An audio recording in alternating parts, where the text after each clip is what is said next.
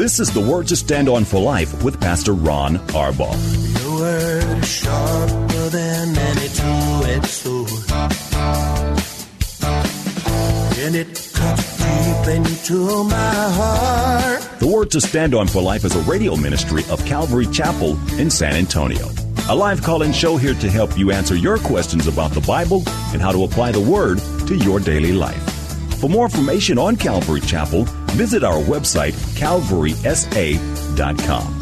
Get your Bible questions ready and call in now to 210-340-9585. It's The Word to Stand On for Life with Pastor Ron Arbaugh. I need the word to stand on. Keep me standing in a solid ground. The word to stand on. Good Thursday afternoon. I hope you're having a great day. I'm Pastor Ron Arbaugh, and this is The Word to Stand On for Life, a radio program dedicated to taking your phone calls and answering your Bible questions or life questions. And today, since it's the date day edition of the show, whatever's on your heart, you can ask Paula. All we need you to do is call us. That's 210-340-9585, 340-9585. If you're outside the local San Antonio area, you can call toll-free at 877-630-KSLR. That's 630-5757. You can email questions to us by emailing questions at calvarysa.com, or you can use our free Calvary Chapel of San Antonio mobile app and send your questions that way. If you are driving in your car, the safest way to call is to use the free KSLR mobile app. Just hit the Call Now banner at the top of the screen, and the rest of your conversation can be hands-free. And we would love to have your calls, whatever is on your heart or mind. Paula, welcome to the show. Thank you, baby. We've been hanging out all day today. It's been wonderful. You know what? I have no shame, but my fingernails had been looking so bad because the last time I got them done was March 19th, the day before everything closed down, until today. 2 days ago, you said, Paula, it's a day and a wake-up. This morning I woke up. Usually it's like, good morning, Jesus. You know, good morning, Holy Spirit. Good morning, Father. This morning it was like, Merry Christmas. I'm going to get my nails done. Now, I know that's kind of, like, not very spiritual. But I'm ready to be a better Christian today. My fingernails are done. I know that sounds so shallow, but I don't see well. That's clear. But you showed them from the other day, and I said, Paula, I wish I hadn't seen that. I know. You say, "Ooh, sometimes not being able to see is a good thing, huh?" I'm so sorry, baby. Yeah, but I miss Tina. That's my lady. You know, I had to hug Tina. Yeah. The prices went up, but I said I didn't tell her this, but I told you this. I would have paid double. It was pitiful. Anyway, I'm back. Got my nails on. I'm feeling human again. But yeah, hanging out with you is always fun. And you look particularly cool. You got on a red shirt. You don't hardly ever wear red. You should wear red more often, babe. I couldn't hear what you said, did you? I was distracted. No, I'm just kidding. Hey, we'd love to have your live calls and questions. Anything is on the table today. Paula, what's on your heart? Well, I was on your thinking, show. And you were funny because we were talking about this the other day. Did I email you? Yes, I emailed you and said, no, I told you. I said, I'm going to go home because I'm in the book of Acts. I'm at the part where I'm going to be reading about Ananias and Sapphira. And then I thought, no, I'm not. I've passed that a long time ago. But it's Aquila and Priscilla that I'm at. And then and you said, oh, yeah, there's quite a bit of difference between those two. And yet you were saying there's two couples in the Bible that are just like, they're all going the same way. It's hard, and we've talked about this before, but it's difficult to find examples of good marriages. Mm-hmm. Amos 3:3 says, how can two walk together unless they agree to do so? And really, Aquila and Priscilla are the only example of a husband and wife in a positive context serving the Lord. Mm-hmm. Most it's dysfunctional relationships, or the wife is barely mentioned at all.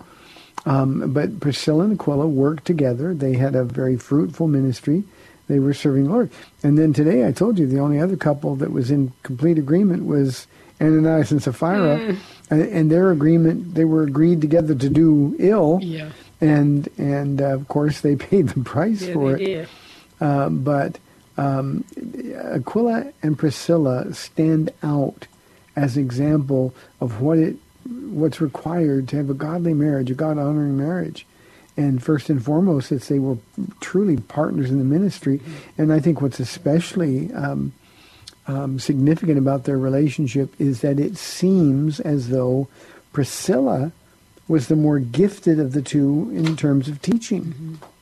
She's always mentioned first. She seems to be taking lead role, not in a I'm gonna subvert the word of God kind of way, but her gifting and Aquila's gifting were different, and they seem to compensate Really for one another each other. with great results. I mean, Apollos. They heard Apollos, and it was like, hey, something's missing. And so they invited him to dinner and sat him down and said, why don't you forgot something? Yeah, or yeah. maybe you didn't know something. Maybe you didn't know something. And he turned into one of the great forces in the first century church. And over, Paul says that they owed them a great deal. They were helpful to him in his ministry. They worked alongside him. They were all tent makers. And so their ministries were linked very closely with the Apostle Paul's. And I think that's the only way we can really serve the Lord together, a husband and a wife. We get that, I think it's a fallacious question all the time. Well, a pastor, his first ministry's got to be to his wife. And I always answer saying, well, no. My first ministry, Paula's first ministry is always to Jesus. And if we understand that, then Jesus sort of brings us together, and then we can walk together on that same path. And I just think it's sometimes badly misunderstood. What's our relationship? It's not my relationship isn't to minister to you first and then the church. No, it's our job to minister to Jesus and then follow him wherever he leads. Yeah. I remember you trying to love me with your old stinky love and me trying to love you with mine, but putting Jesus, he's the one that tells me all the time, ooh, I love him so much, and gives me a greater appreciation for, the gift that you really are to me and to this church. But, yeah, if I didn't love Jesus first, there's a whole bunch of times when I just say, get your own glass of water. Yeah, just, your arm's not broken. or like with, Priscilla and Aquila, she, like you say, she seems to be the one who kind of leads out. And doesn't mean she was smarter or anything like that. And probably just a little bit more, like yours truly, a little bit more mouthy, where she could say to Apollos, baby, now that I'm old, I find myself calling people baby and sweetheart. Now that I'm like a grandma, like everybody's my child. But she may have been the one who would be able to say, why don't you come over for dinner? We just want to talk to you about something. And then what I do with you is, okay, now, Pastor Ron, I'll set the table. Now, you take it away. Finish what I was going to say. They've told me their whole life story. Now, you clean it up. Would you please? Go ahead. Well, no, it's just, I think sometimes we forget that whatever gifts we have are given to us by God. Yeah. And so it's not a matter of whether you're more gifted than I am or I'm more gifted than you are. It's just that the gifts that God has given us are the gifts that we're to operate in, to function in, and then it's the power of God working through us. And those gifts complement one another rather than there being a competition. Yeah. And it's so human of us to think, well, she's not more gifted than I am, or I'm more gifted than she is. And we just should think, what difference does it make? Whatever gifts God has given you. I couldn't do the things that you do on a daily basis. Yeah. You're also a gifted teacher, but we teach so differently in the way we approach things. And, that's the beautiful diversity in the body of Christ. No two people are the same. All we have to do is remember that every gift comes from God. Yeah. We can take no ownership of it. We can't take any pride in what we're doing. All we can do is do the best we can and let Jesus give us a high five and say, well done. Yeah. It's like the Lord is the orchestra conductor, and you hear that tap, tap, tap. Okay, now, everybody, you got your own instruments. You ready? You know, we're not going to have the timpani be louder than everybody else. And the French horn, when you get your turn, you just, that's your part. You're going to be a compliment.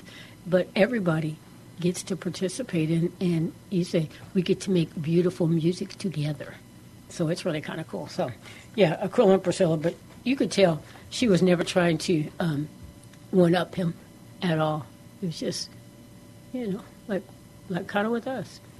Yeah. If you try to do that, you automatically forfeit the power of the Holy Spirit. For sure. To do anything at all. Yeah. Because it's just not when I first got saved and knew I was called to be a pastor, every pastor who preached, I was critiquing. Well, I wouldn't have said it that way. I would, that's why God couldn't use me back then, because I was so full of me that it was just a matter. Now I'm one of those guys who's doing the preaching, and I know there are people out there doing the critiquing, and it doesn't bother me. It's like, that's what you do. I used to do that, so, but you got to be careful, because if you touch the glory of God, you're going to lose any power to be used by God to do anything. Yeah, I love the fact that they were both so excited to be able to have Apollos come alongside them and work together, because they said he was a fiery preacher. And so once he got the rest of the story, man, how awesome. And he wanted to go to Achaia next, and he just wanted to tell everybody about Jesus. And so when they departed, they could go one direction, other people can go the other direction. And like Paul says, I love the fact that my kids are walking in the truth. And so, like you're saying, we could all split up and walking in the truth, telling more people about Jesus, and people get saved. Yeah, evidently Apollos was like the Ephesians in Acts chapter 19. They'd heard that the Christ was coming, and they were baptized into the baptism of John, which didn't make them believers. They were disciples, but disciples of John. And Apollos, being an Alexandrian Jew, was so excited about the Christ is coming. He's coming. And I think he probably, every town he went into, would look, is he here? Is he here? So he was excited, and he was passionate, and clearly a gifted orator. But there was just no substance in his message. And Priscilla was the first one to acknowledge it. I can see her almost elbowing Aquila and saying, he didn't tell him about Jesus. Imagine what it was like when they invited him over to his house, and they sat down and said, loved your message, but there seemed to be an element missing. Are you aware that the one you're preaching about has already been here? Yeah. He'd be like, what? No. I mean, that's exactly what he would have been like. And they would have told him, yes, it's Jesus of Nazareth. He was born, he lived, he was crucified, he rose from the dead in fulfillment of the prophecies. And they would go through their Bibles together and show the prophecies. And I imagine that Apollos was so excited that he could barely contain himself. Do you think he went back to all the other places? You know what I told you before? It was all true, but I didn't tell you the end of the story. Let me tell you. We know he was an itinerant preacher. He probably went everywhere. Boy, I was preaching this, but I found out last night that he's already been here, and we can prove it from the Scriptures. And the Scriptures would have been opened up to him, and it would have just been a marvelous moment for him. Yeah. Well, I'm in Acts 2, and Acts as well. And in Acts 20, I was reading, and I'm kind of cracking up, Pastor Ron, because I found you. Oh, I love it. Now, the audience doesn't get that reference. So. Well, they will in a minute. Okay, so I'm going to start in Acts chapter 20, verse 18. It says, when this is Paul, from Miletus, Paul went for sent for the Ephesian elders.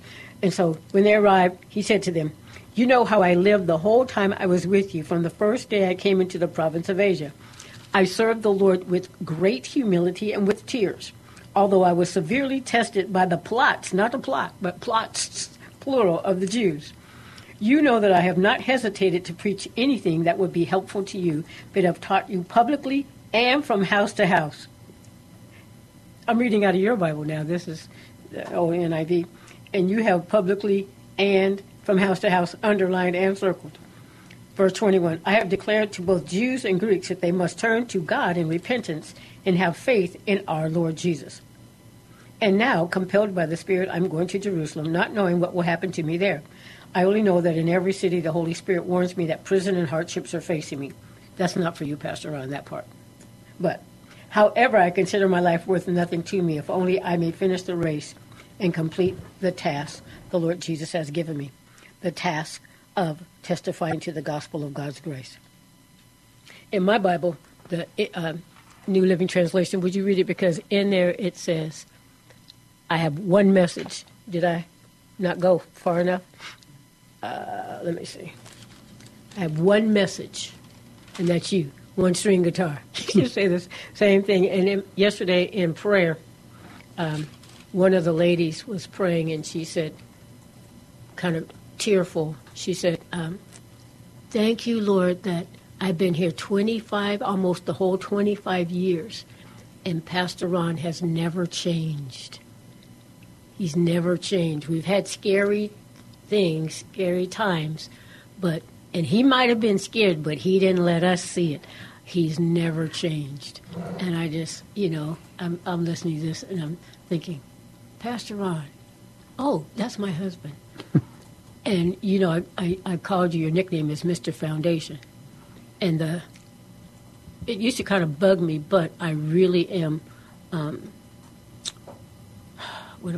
secure and thankful because you are consistent. Because you remember at one time, can't you just be my husband? And you're like, no, I'm always your husband, but I'm always your pastor too. And that's the most secure place that I can be. God is always God Almighty, but he's always my Father, and he's always my friend, but he's always God Almighty. And so that consistency is what I've needed. But yeah, I was just like, oh, wow, you have been here the whole time. And the consistency is what makes Calvary Chapel San Antonio what it is. So God is the same yesterday, today, and forever. And so if you're listening from orders from headquarters, you can't go off. And so that was just a total blessing for me that things happen, but you've not changed. Yeah, Paul, I think there's two things that you said that are really important for anybody who's a Christian, but especially those of us who are in any kind of a leadership position. And I want to remind everybody listening, if you're a husband and a father, you're in a leadership position. But the two things that really, really stick as it relates to the ministry of the Apostle Paul is him being able to say to the Ephesians, now he was with the Ephesians for more than 3.5 years. So this isn't a small sample. This just isn't 2 weeks when he's on his best behavior. But he said, you know how I lived among you the whole time I was with you. And that kind of consistency in action, in deed, is so important, because if he wasn't consistent, if he couldn't say, you know how I lived when I was among you, they wouldn't have listened to anything he had to say. It's just not an opportunity. I had somebody at the Bible study last night come up after and he was explaining some of the difficulties that he's been through in his walk with the Lord. And he said, I was raised in a holiness church. In fact, my family, when I was growing up, lived with the pastor of the holiness church for a while. And he goes, things just weren't right. And I told him, I said, one of the problems with most holiness churches is that there's not a lot of holiness. Mm-hmm. The Apostle Paul could say, look, I was with you for more than 3 years, Ephesians, and you know how I lived. Is there any inconsistency? Did you hear me lose my temper? Did you hear me using foul language? Did you see me behaving in pride or in any kind of an ungodly manner? Of course, they would be able to say no. When he writes to the church at Corinth, a church that was completely out of control and fleshy. He told them, follow my example as I follow the example of Christ. And, you know, if we can't say that in our walks, then it doesn't matter how good or how consistent our preaching is. If my life is inconsistent but my preaching is consistent, there's going to be no power at all in the preaching. Mm-hmm. If my life is consistent, and let's just say I'm an ordinary average preacher, Bible teacher, and but if I'm with Jesus, and if my life is consistent, he's going to give power to that message. And so he was consistent in his walk with the Lord. But equally impressive to me was that his message didn't change. No. I preach Christ and him crucified. He talks about declaring the glorious gospel of Christ. Mm-hmm. And it was just the same thing. Yeah. And that's antithetical to the example we see in a lot of churches where messages change, where doctrines change, where we're chasing the new thing that's going through the church, mm-hmm. or we're trying to sign up in a 40 Days of Purpose program or some other thing. Mm-hmm. Instead of just opening our Bible and preaching, I think it was last Friday night, maybe the Friday before that, but we're teaching in 2 Peter at the end of his life. He said, it's right that I always remind you of these things. And in my paraphrase, he said, as long as there's breath in my body, I'm going to keep reminding you of these things. Because when the trials and the tests come, we forget. He says, I preach the same message to Jews and Greeks alike. He didn't have a different message for the Greeks that he had for the Jews. And we don't have a different message. You get kind of, why don't we have a singles group? Why don't we have this group? Why do we have that group? Over the years, I've got that 100 times. Yeah. And the same message is for everybody. It's not a different message that we have to tailor to a certain group. It's, I get the ladies, you never address the singles. Yes, if I'm teaching the Bible, I'm talking to singles as well. If you're not married, I'm talking to you because the Lord wants to prepare you for the guy who's coming, But no, the message is the same, and it's for everybody. And so he says, I preach the same message to the Greeks as I do to the Jews. There's no partiality. There's no change whatsoever. It's the same message. Paul, there's a growing sentiment in the church and has been growing for many, many years that says you got to deal with women differently than you deal with men. You got to deal with the older people differently than you deal with the younger people. You got to tailor your message for the group that you're speaking to. And that's the biggest bunch of nonsense imaginable. Mm-hmm. The message has to remain the same. And if we're inconsistent in our message, that's when we're going to leave people out. Now, over the years, I've had droves of people coming to me and say, well, we need a college and career group, or we need a singles group. And I always tell them the same thing. When you were in high school here, you always wanted to grow up, be treated like an adult. Now we're treated like adults. It's time to get in the body of Christ. Mm-hmm. There's no in-between phase. You're a child or you're an adult. Now, which are you? Mm-hmm. Well, I want to be around people my own age. I want to be able to network. And we have the same thing with singles groups versus married groups. And there's always a sense that, well, you always talk about marriage. Well, I talk about marriage when the Bible talks about marriage. Mm-hmm. But the rest of the Bible is for us individually. And there just isn't any need for that kind of division in the body of Christ. And yet we've embraced it because the people want it. Mm-hmm. Recovery groups. One of my biggest pet peeves is churches that will take 12-step programs that are antithetical to what the Bible teaches and sort of Christianize them up so that they can put a Jesus spin on them and use exactly the same formula. There's just no room for that in the church. We don't teach in our smaller Bible studies. We don't find somebody who's written a book and teach that. We teach the Bible. Yeah. In our children's ministries, I'm talking from nursery on up, the Bible is read and taught to those kids. And they grow up and they know it. Mm-hmm. I got a 5-year-old who wants to take my job. Nathan is such a blessing. He really knows his Bible, not just the kids' Bible. Yeah. He knows his Bible. I know. And he loves for me to throw him out test questions and stuff. That's the fruit of being consistent with the message. And like Peter, I'm running down to the end of my ministry, practically speaking, and I'm going to keep repeating myself. I told everybody that Friday night, just get used. You're going to be able to finish my sentences before this is done. But we need to be reminded of those things. Yes, all the time, because we do forget. And the consistency. Thank you, Pastor Ron. And if you ever go off, I'm going to know it. I'm going to be looking at you like, uh-oh. We have to go to call David and Kenyatta Jones. It's time to put us in the home. Hey, the phones have been quiet. If you have any questions for Paula, you need any encouragement, 340-9585 or toll-free 877-630-KSLR. You're listening to the Date Day edition of The Word to Stand On for Life. We'll be back in 2 minutes.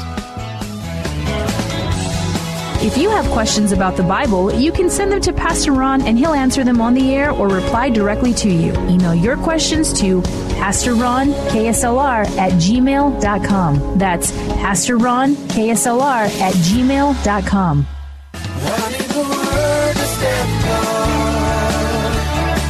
Keep us down in a solid ground. Word to stand on. Welcome back to the Word to Stand On for Life. We're taking your calls at 340-9585 or toll-free 877-630-KSLR. Now, here's Pastor Ron Arbaugh. Welcome back to the show, 340-9585. We've got 30 minutes left. Paula, before I know you're going to shift gears now, but we've had somebody just send a question in our mobile app, John, about something we were just talking about. Mm-hmm.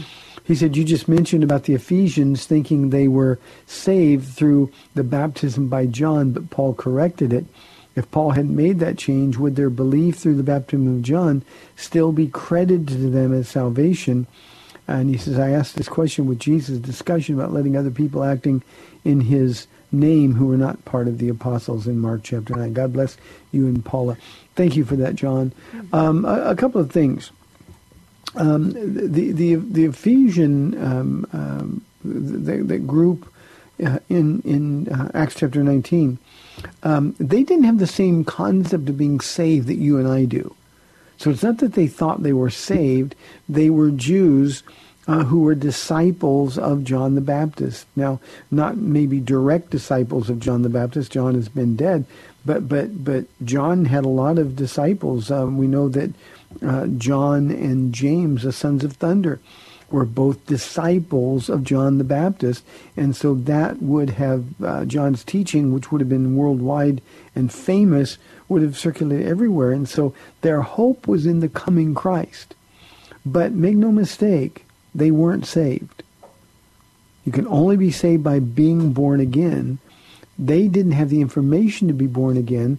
And this is what I love, John, about the Spirit of God. The man and the woman who is truly seeking God is going to find him. Mm-hmm.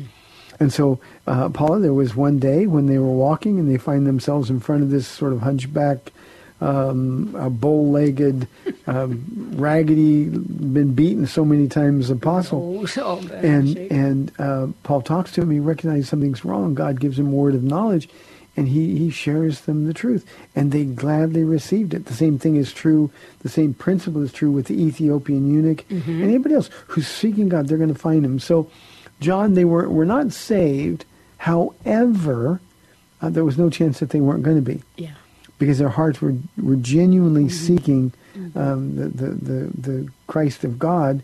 And they ran directly into him in the person of the Apostle Paul. The Mark chapter 9 incident was something completely different. That was Jesus with his disciples, and there was a little jealousy because somebody was claiming authority from God and doing miraculous things. But do you want us to stop them because they're not part of us?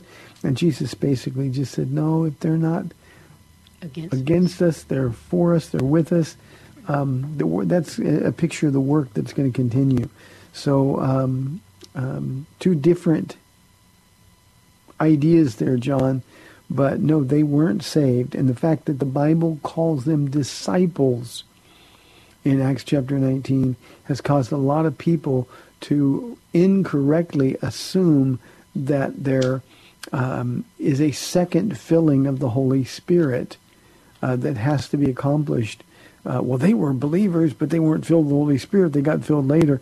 And the truth is, we know that once we receive Jesus Christ as our Lord and Savior, we're automatically filled with the Spirit. We've got the Spirit of God in His fullness, guaranteeing our inheritance in heaven. Good question, John. Thank you for tuning in. 340-9585 if you have any questions or comments for Paula. Paula's saying we have a phone call. Let me look. We got Jeff on line 1 from San Antonio. Jeff, thanks for calling. You're on the air. Hi, Pastor Ron. I had to call back because Mama Paula's in the house. That's right. You need to say hi to her. I was saying hi to you yesterday, and you know how good the Lord is, because we were just talking about you and Veronica saying, I wonder, where are they? Haven't heard from Jeff in forever. And so you explained it all yesterday, so it was really good to hear your voice again. Welcome back. It's good to, thank you. It's good to hear you, too. And you were talking about the different kind of groups, and you left one out.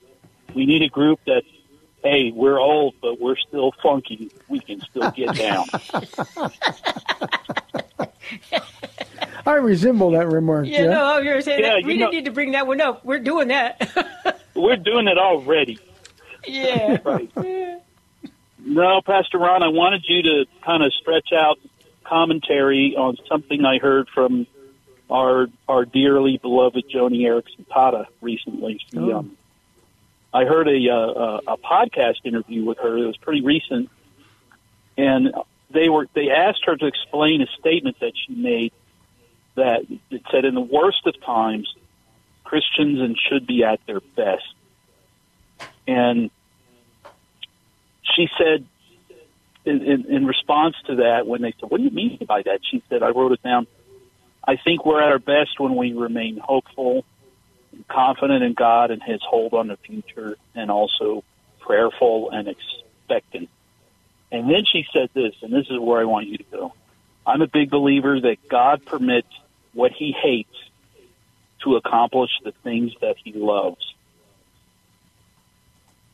God permits what He hates to accomplish things that He loves.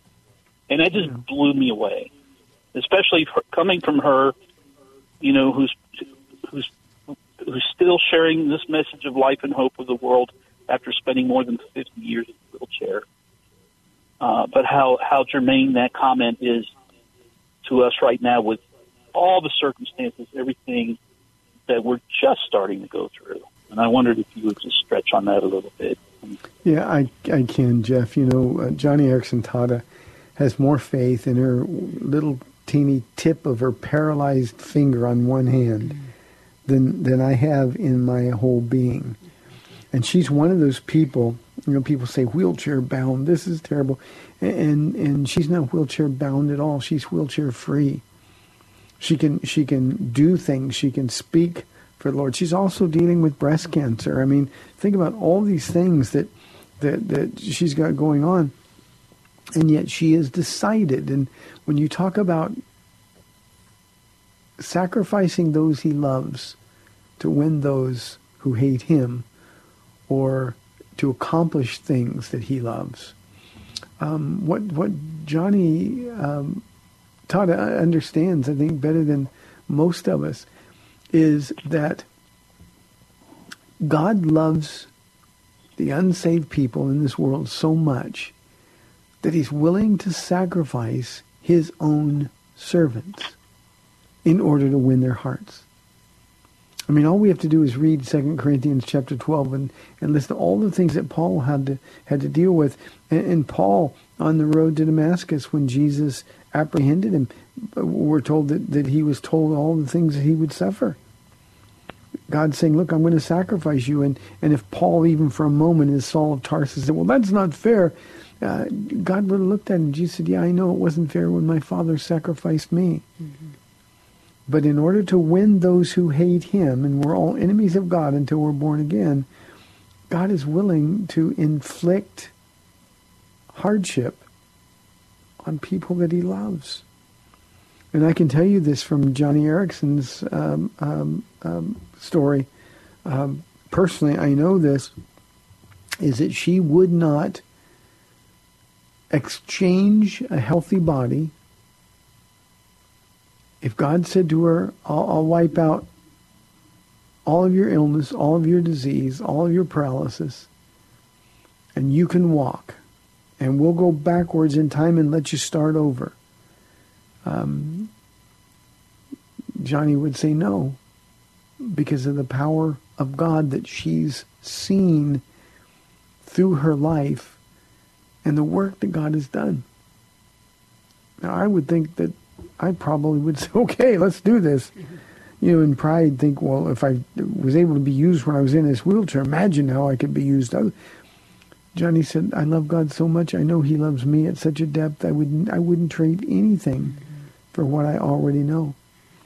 And to me, it's always been one of the amazing things. We ask questions. Well, why do good people suffer, and why do some people die as martyrs? Why? James, the first of the apostles to die as a martyr, he wouldn't have ever asked that question. They knew they were going to give their lives for Christ. We just live in a time where we don't think we ought to have to.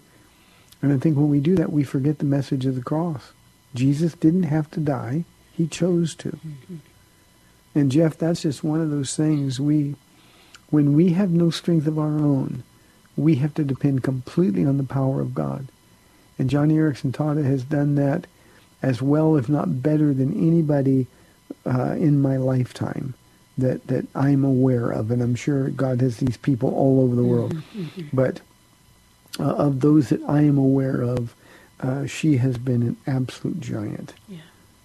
Yeah, the last thing you said in our study last night was people need us, meaning Christians, the most when they are at their lowest point. And so Jeff's point, too, was, we need to be so close to Jesus that our confidence of the hope that we have in Christ will exude and rub off on others, that we could say, yes, he understands you're going through a difficult time, but he's still here with us. Come on, let's get up, let's go. Other people need to see that we're on our way to heaven. I'm real good with comfort, as I've shared on this program before. And so had the Lord come to me and, if I'm in that same spot as Joni Erickson Tata, and says, would you trade it? In my flesh of comfort, I would say, in a minute, yes, because I like comfort. But she has said she would not be as close and know the Lord in the intimacy that she does had she not gone through all of these things. And like you're saying, to see how she's been able to be used by the Lord. When Jesus died and that the centurion was there, you talk about the sacrifice, God gave his own son. The centurion looks up at the way Jesus died and says, he truly was the Son of God. There's something about the way God's servants leave this world going to be with him forever that has such a great impact. Those people have been serious heroes for me. And I would pray that I wouldn't want to escape the pain and stuff, even though in my flesh, that's the first thing I want to do. But to stay steadfast, immovable, knowing that Jesus, who is always holding my hand, and his left arm is under my back and his right arm over my chest, that means his still small voice is in my right ear. That's the picture I have, that he's saying, hang in there, I'm right here. I'm not going to let you go. And seriously, I don't know. It's like one of my friends, she prays, Lord, thank you for the trials because it keeps me closer to you. Well, I'm not praying that. But in everything, give thanks. That's what not for everything. Yeah. But in everything, give thanks. Yeah. When I said last night, and this is what Jeff was getting at, we have to be at our best when people are at their worst. Mm-hmm. That means we have to be willing to be at our best when we're at our worst as well. At our worst. Yeah. And the way we do that is to die. Just to die to ourselves. It's what Paul meant when he said, when I'm weak, then I'm strong. Mm-hmm. And I think sometimes, because we get consumed with our difficulties, I think sometimes, Paula, we think, well, I can't serve. I don't feel good. Or this isn't fair. I don't believe this. I'm scared. We get a bad doctor's report or something. And it's in those times, and this is what Johnny Erickson Tata has learned, it's in those times when she can empty herself. In fact, she has to empty herself. That's why God can use her when other people are at their worst. When she is doing a message at a church on a stage somewhere, there's nobody who can look at her and say, well, you don't understand what I'm going through. For sure. And yet she can deny. This is a woman now who for 50 years has been cared for in every facet of her life. She can't do anything for herself. Mm-hmm. And yet, through her, God does marvelous and powerful things for others. And that's the power of God. And in order to experience the power of God in our lives, we've got to be weak. When I'm weak, then I'm strong. If I'm strong, I depend on my strength. But if I'm weak, then I have to get out of my own way and say, okay, Lord, I want to be used. You want to use me. I can't do it on my own. And the power of God will come, and that just changes people's lives. It'll change ours. But this is a woman who is a heroine of our faith, and unfortunately doesn't get a lot of credit. Not that she needs it or seeks it, but we don't like it when somebody strips away all of our excuses for not being active in sharing the gospel. Mm-hmm. Yeah, we don't have any excuse. Jeff, thank you. It's always good to hear from you. Give your cute wife a hello for me, baby. He must be gone. Okay, so before we go home today, I wanted to kind of look at this prayer, Ron, and it's Philippians, where Paul and Timothy, servants of Christ, they're addressing this prayer to all the saints in Christ Jesus at Philippi, together with the overseers and deacons. And then he says, grace and peace to you from God our Father and the Lord Jesus Christ. Because, of course, that's where grace and peace come from. I could say grace and peace to you, Pastor Ron, from me. But, yeah, no. He says, and this is I love this because I always say this. I love my church. I love our church. And so Paul did too. He says, I thank my God every time I remember you. In all my prayers for all of you, I always pray with joy because of your partnership in the gospel from the first day until now, being confident of this, that he who began a good work in you will carry it on to completion until the day of Christ Jesus. It is right for me to feel this way about all of you. And again, I love my church, since I have you in my heart. For whether I am in chains or defending and confirming the gospel, all of you share in God's grace with me. God can testify how I long for all of you with the affection of Christ Jesus. And this is my prayer, that your love may abound more and more in knowledge and depth of insight, so that you may be able to discern what is best and may be pure and blameless until the day of Christ, filled with the fruit of righteousness that comes through Jesus Christ to the glory and praise of God. See, I think every Christian ought to memorize that introduction to Philippians. Mm-hmm. So you think about what you're going to say. We're going to take a phone call. We've got James calling from Belmont. James, thanks for calling. You're on the air. Yeah, hi, Pastor Ron. It's James again.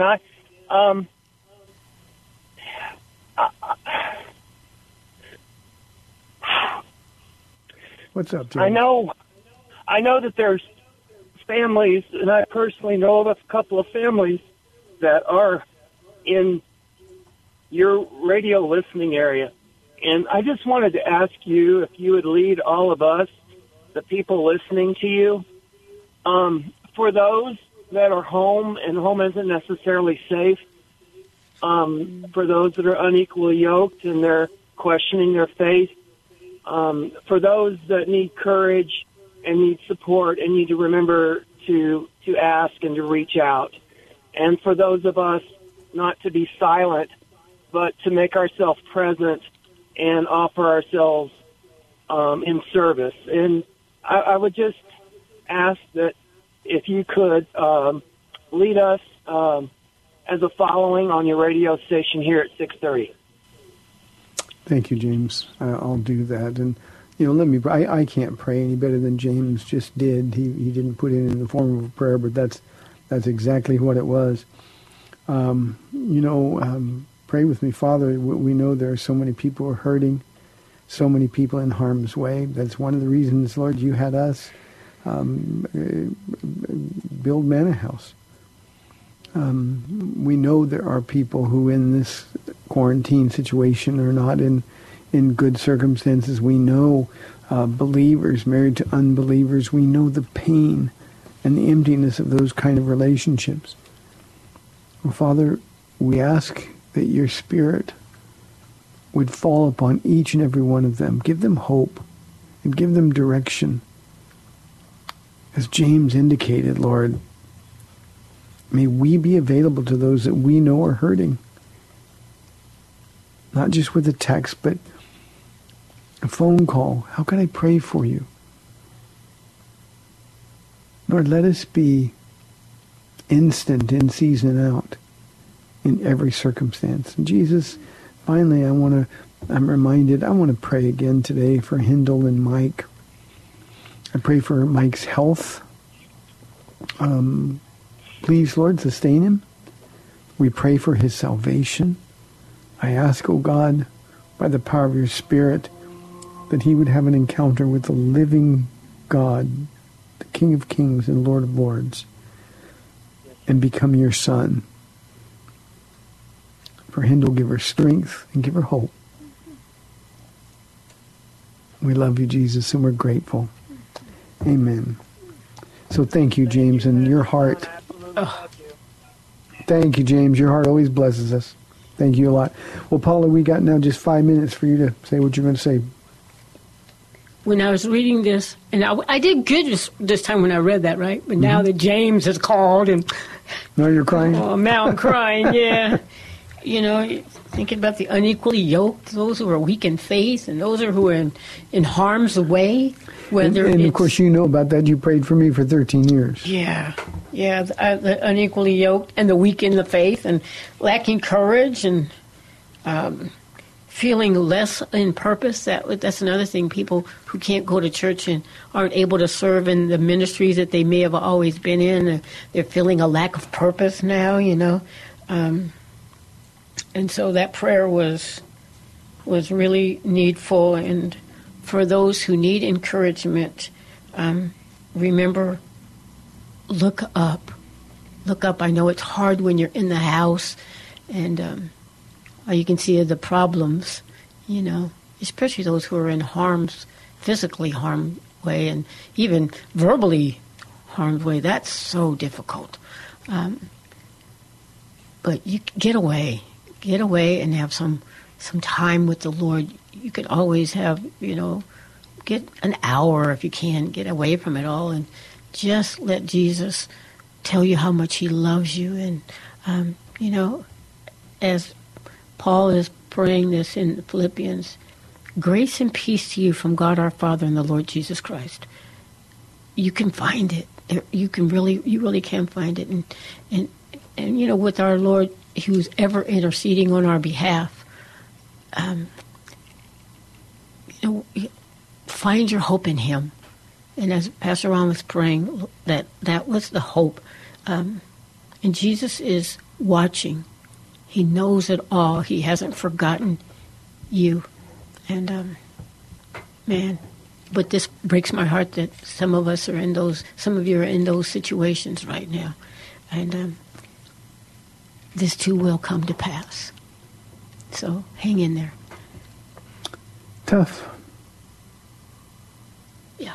Say anything else about Philippians 1?